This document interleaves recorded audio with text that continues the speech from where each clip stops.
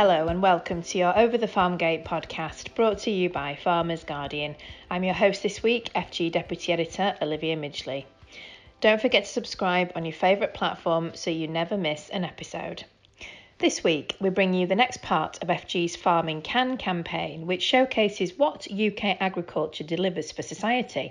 And this time, it's all about economic contribution. As well as being the bedrock of rural life, British farming's contribution to the national economy topped £9.4 billion in 2020, with the agri-food sector worth £127 billion and employing about 4 million people. That's around 13% of all UK employees. Jess Fredenberg has been speaking to Anderson's economist Graham Redman about how farming fits into the economy nationally and how COVID and Brexit are impacting that. But first she speaks to Paul Graves, a farmer and butcher whose family business HV Graves has been selling meat to the local community in Briston in North Norfolk since 1946. Jess talks to Paul about the success of one food and farming business and how that's had far-reaching benefits for the local economy. Paul, can you just tell us a little bit first about Graves and who you supply and where you source from? Right, we've been here 75 years. We have a small farm, a busy butchery, which we do catering to pubs, restaurants and hotels. We do daily deliveries, and we also do daily deliveries to people's houses, which has been very good through this difficult times. Yes, I bet. So you sound properly busy then. I mean, I know obviously, last year we definitely read stories, didn't we, in the press about how people were returning to their local butchers. Yes, they are. Yes, and is that something that you think has stuck? Because obviously we're kind of 18 months on, aren't we, from the beginning of the pandemic? Have you seen customers continue to come in more? Yeah, they have come in very good, and to support us. We help them in the bad times, so they're returning it now, and that's been very good. That's really nice to hear. And have you had a lot of new customers, and have they stuck as well? Yes, they have. Yeah, they have. That's brilliant. That's really, really good news. So do you think? I guess a local butcher they've always been part of the local economy, haven't they? Yeah. But what would you say? Do you think it's really made people think more about that and about their connection to they local? Like to know where it come from, and that's not travelled food miles. We have all our own beef. We buy lamb from the farmer in the village, and we buy pork from the neighbouring farmers around local villages. So everything we get, we try and get as local as we possibly can. So that contributes, to the economy for the local people. I was going to say, it sounds, because your customers are quite varied, aren't they? I mean, I know, like you said, you've got the butcher's shop, and I know butchers, bakers, and grocery. Yeah, and I've myself been to events locally where Graves have got like a hog roast going or something. And I know you said, you supply more catering as well. So it's a really large spectrum. So when a butchery does well like this, when it's like a local butchery and it's linked to local farms, what is the impact on the local economy, would you say? Like, how far reaching is it? Well, I think that's very good, because we employ nearly 50 staff. They don't want to go home and do less hours. Sometimes we give more hours than they perhaps want to do, but that all works pretty well, and the money go back into the economy. If they're earning it, they're spending it. Yeah, absolutely. And so in your supply chain then, I guess, like, who have you got involved when you think of from farm right through to your customers, the people eating? We have our own small herd of cows, suckler herd, but we don't have enough cows to supply our own usage. So we buy them, store cattle in from neighbouring farms. Occasionally we buy out of the markets, but the majority we have our small customers. We go around and we keep a good relationship with them, which we've had for years. And we do mostly all our own haulage. So, and we take them to the abattoir we're there early in the mornings, so there's less stress on the animals, and we think that, reflect on the customers, what they're eating at the end of the day. Yeah, so really big, like you say, big impact there, isn't there? There's on farm, there's the abattoirs, there's the customers, the catering, and like you say, you're employing 50 or so people. So yeah, it sounds like really important. Oh well, glad to hear that it's all going well. Yeah, very good. Thanks for coming on the Farmer's Guardian podcast, then, Paul. Lovely, and thank you. Thanks to Paul Graves there. Now, Jez looks at the wider economic benefits of food and farming. Hello everyone. Today we're talking about how farming can deliver for the economy. So I'm very pleased to be joined by Graham Redman, an economist and partner at the Anderson Centre, which provides research and advice to agri-food businesses. Graham, I just wanted to start with the basics really. I mean, when you think of the supply chains that we're talking about, starting with the farm, how many people does the food and farming sector employ, and how much does the food and farming sector actually contribute to the economy? Okay, well, that's a good place to start, because employment is obviously one of the sort of key things. If you think about the entire food chain, it's somewhere approaching 10% of the workforce, but agriculture itself is relatively small. So it's less than 1% is a contribution towards the economy, and approaching 2% is the percentage of the workforce that's in agriculture. Relatively small, but of course, as you get into the countryside, it becomes proportionately higher. And I guess if it starts in farming, doesn't it? That's where if we're talking about the whole agri-food sector, it's obviously, although it's contributing that specifically, it's then contributing much more, isn't it, if a lot of that starts on farm? Yes, I mean, you could start further along the supply chain, couldn't you, with this of the companies that supply agriculture, and in agriculture, which produces the goods for the food supply chain, and then the processing and so on and so forth. So, it's a network of different companies that do different things and organisations, rather than just a single straight line, of course. Yes. Now, and do you think there are any, are there any ways that farming contributes to the economy that you think are maybe overlooked, or many people don't think about much? Because as you've just said, it's a very complex network, isn't it? The one thing about sort of agriculture is it has quite a high level of, should we refer to it as social capital, so the connections, the knowledge of the social interactions and so on. Agriculture farms, they've been there for a long time. They know the people around them. They can sort of draw in sort of various people to work with them, either on a paid basis or, they know a lot of people around them. So there is sort of a certain amount of sort of that capital, which is sometimes difficult to quantify. And certainly, I guess, in terms of making policy, you can't simply put numbers on it. There are things which farmers do which won't appear on the sort of the national economic accounts. Of course there are.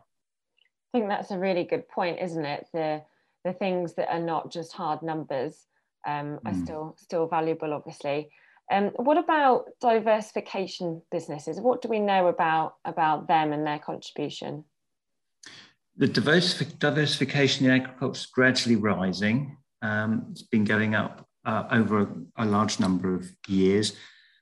All sorts of different ideas people are getting involved with, but essentially farmers are increasingly looking around their farm businesses and seeing all the resources with which they could use to earn money, rather than simply, I have to farm, I have to make food goods with these resources. So, redundant farm businesses, farm buildings, those that are too small for modern day machinery and so on and so forth, is the obvious place to start. And that's where sort of most diversification historically has come from. Most renewables enterprises simply need space. So agriculture has that. So, of course, there's quite a lot of wind turbines, solar panels, those kind of things, but all sorts of other sort of clever, innovative ideas are starting to pop out of the woodwork, or increasingly appearing. And I guess in the years going forward, we'll see more of that as agriculture is changing. The purpose of agriculture, if you like, is becoming more than just simply food production.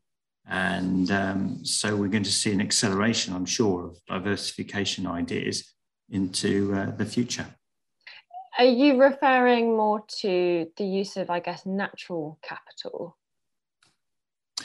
Well, I mean, we could think about the natural capital in terms of how government is going to compensate farmers in the future. Instead of receiving a sort of a payment for occupying land, there'll be a payment for doing something, a public money for public goods concept that we've all heard about.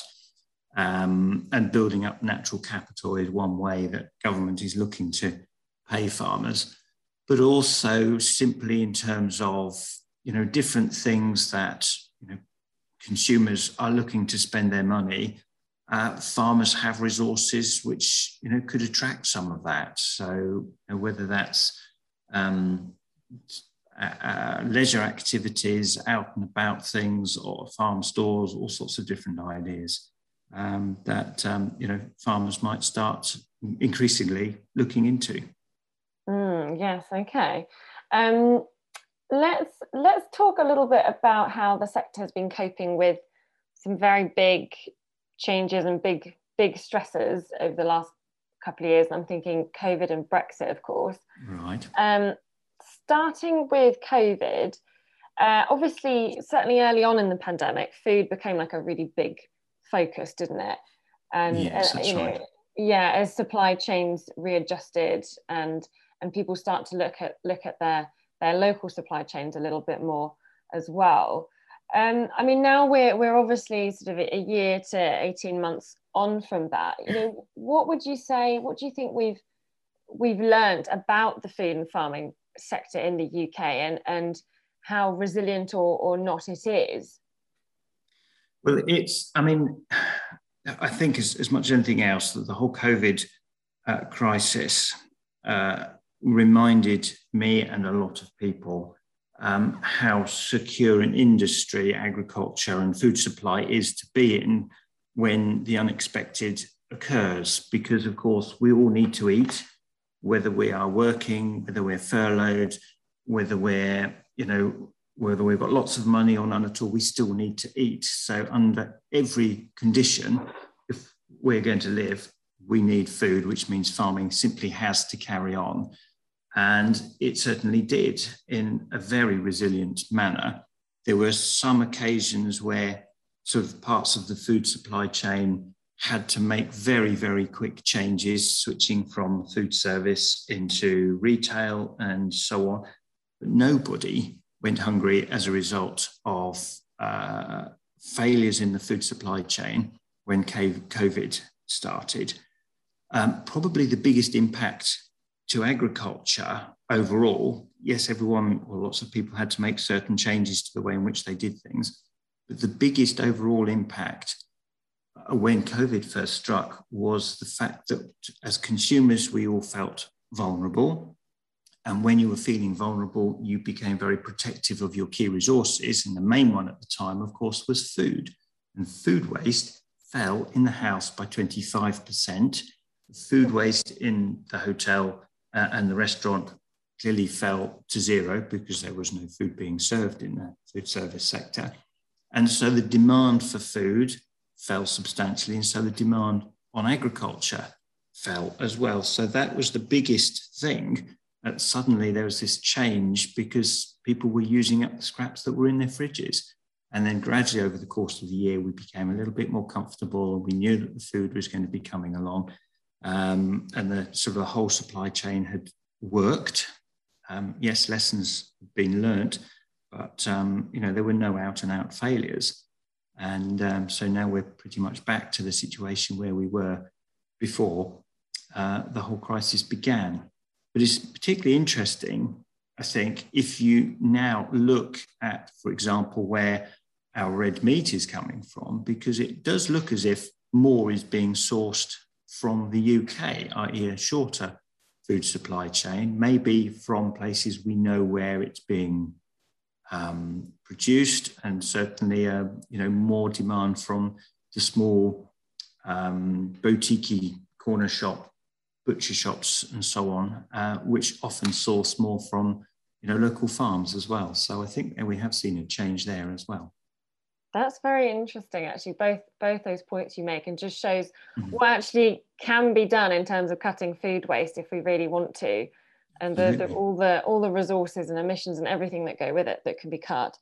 And of course, the going back to local supply chains. Obviously, I think we've heard quite a bit, haven't we, the last year, like you mentioned there, about sourcing meat in particular locally.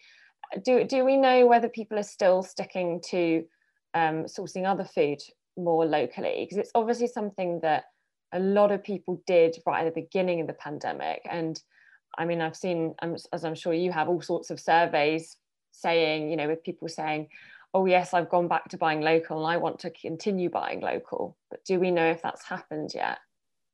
I think it's too early to tell, to be honest, whether it was a lockdown thing or whether it's created a changing trend, which we're going to see for some years. So maybe this time next year, we should be able to answer that question. Do you think they're looking at supply chains and the resilience of those? Do you think in general, like has COVID sort of suggested that shorter supply chains are safer? I think that is a little bit simplistic to say we need to have short supply chains, because of course if a short supply chain fails, then we're completely scuppered. Benefit of a longer supply chain is there's lots more links. So if one of those links fails, then you can go off in a different direction and source whatever. We need to be careful about saying that self-sufficiency is our route to food security, because if we just sourced all our food from the UK and then the UK had a very bad drought or a very bad flood, or for whatever reason we couldn't produce the food we needed, then that's very food insecure, isn't it? So it's all about getting the balance right. How much do we need to produce ourselves and how much do we need to import? And it's also about efficiency. I mean, if you take an extreme, we're not very good in this country at producing, shall we say, oranges or bananas. Of course we're not. So yes, we're going to import those, but there are other goods which we can produce. Other countries can produce them pretty well too. So simply saying because we can produce them, we should feed ourselves is sometimes maybe a bit short-sighted.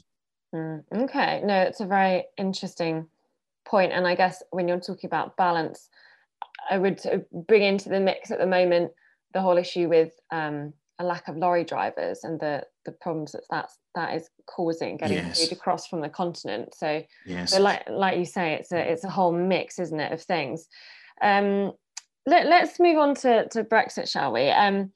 Because I feel like obviously Brexit really happened just as COVID was taking off.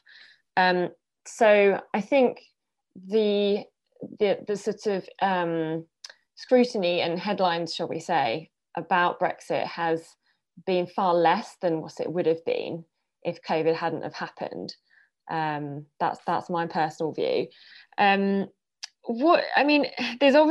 has been a lot going on that we have known about. There's obviously the trade deals with Australia and New Zealand and all the issues there with conditions around that.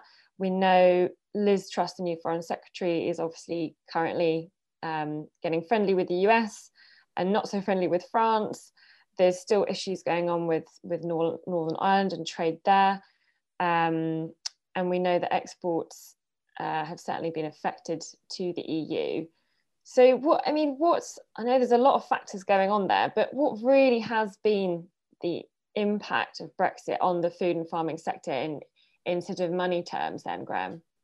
Okay, well, as you point out, we always knew that any kind of Brexit was going to lead to, should we say, a bit of sand in the sort of the cogs of trade.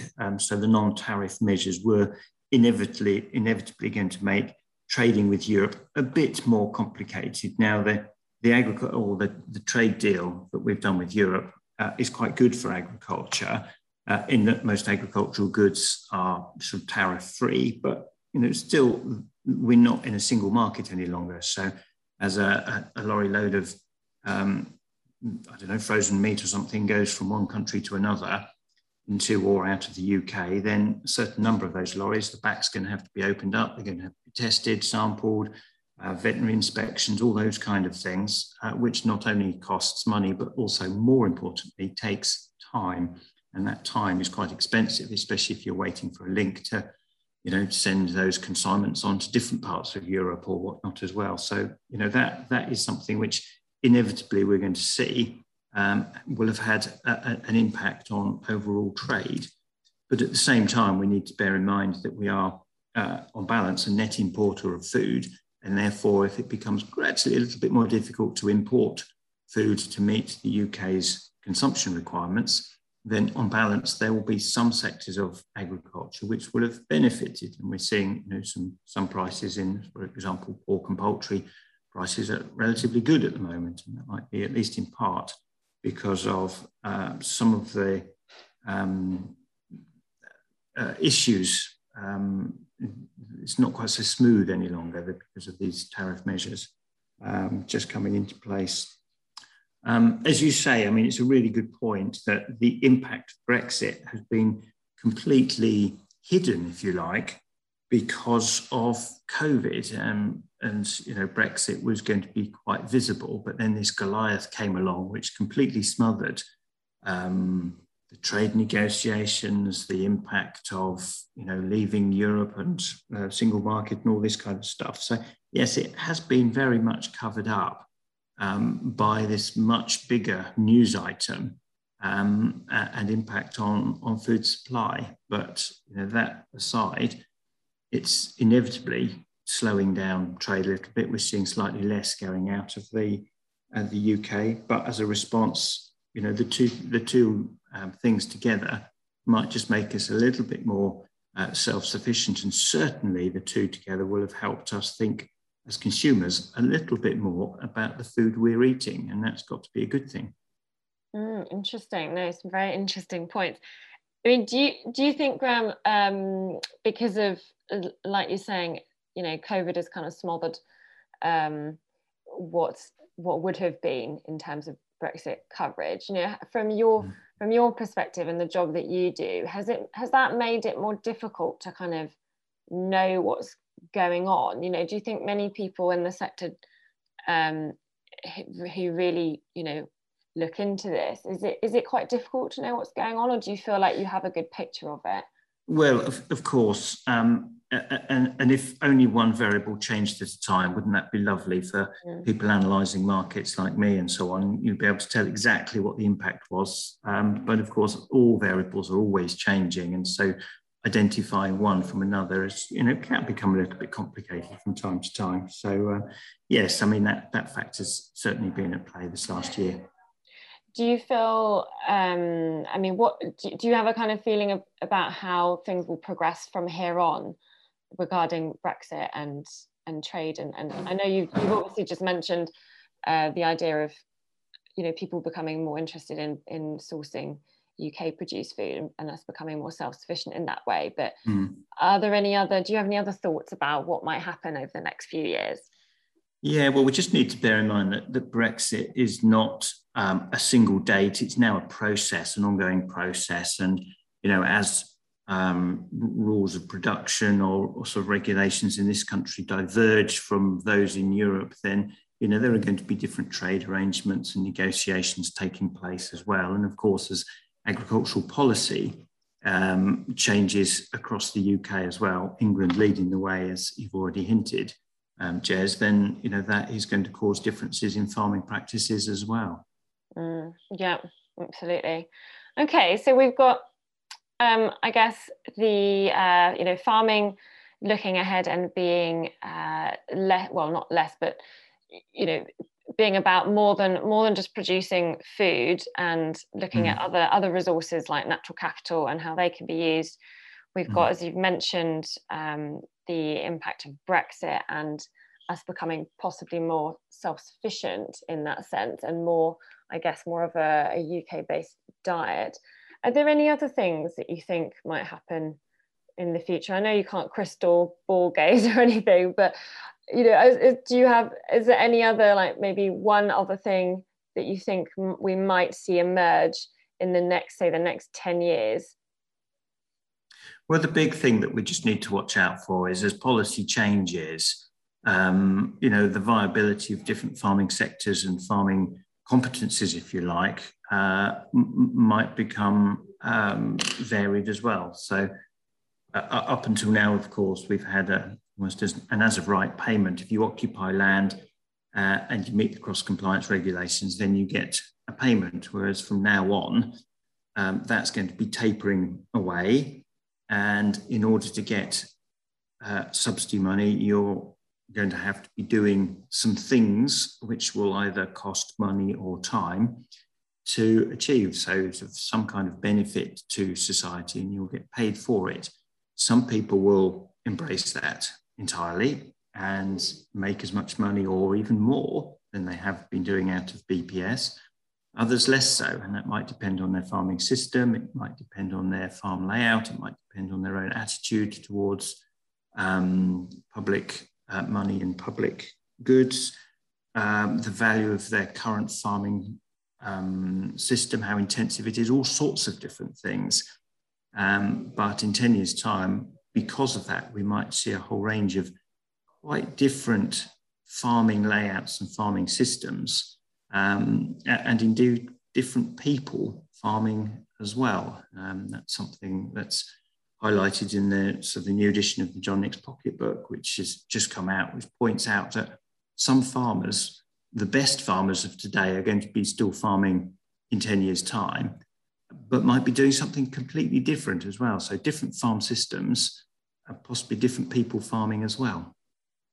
Really interesting. Thank you. There's a lot of change happening then. And that's right. Thank you very much, Graham. That's some really interesting insights. Good. My pleasure, Jess. Thanks to Jez, Paul and Graham. When you hear all those figures, it really brings it home just how much the food and farming industry and associated industries deliver, and you'd soon realise if farming was taken out of that equation. Well, that's it for this week. We hope you enjoyed the show. Make sure you subscribe so you don't miss any new episodes of Over the Farm Gate. And don't forget, you can find out more about Farming Can. Just head to fginsight.com/Farming Can. Until next week, from us at FG, thank you for listening. Goodbye for now.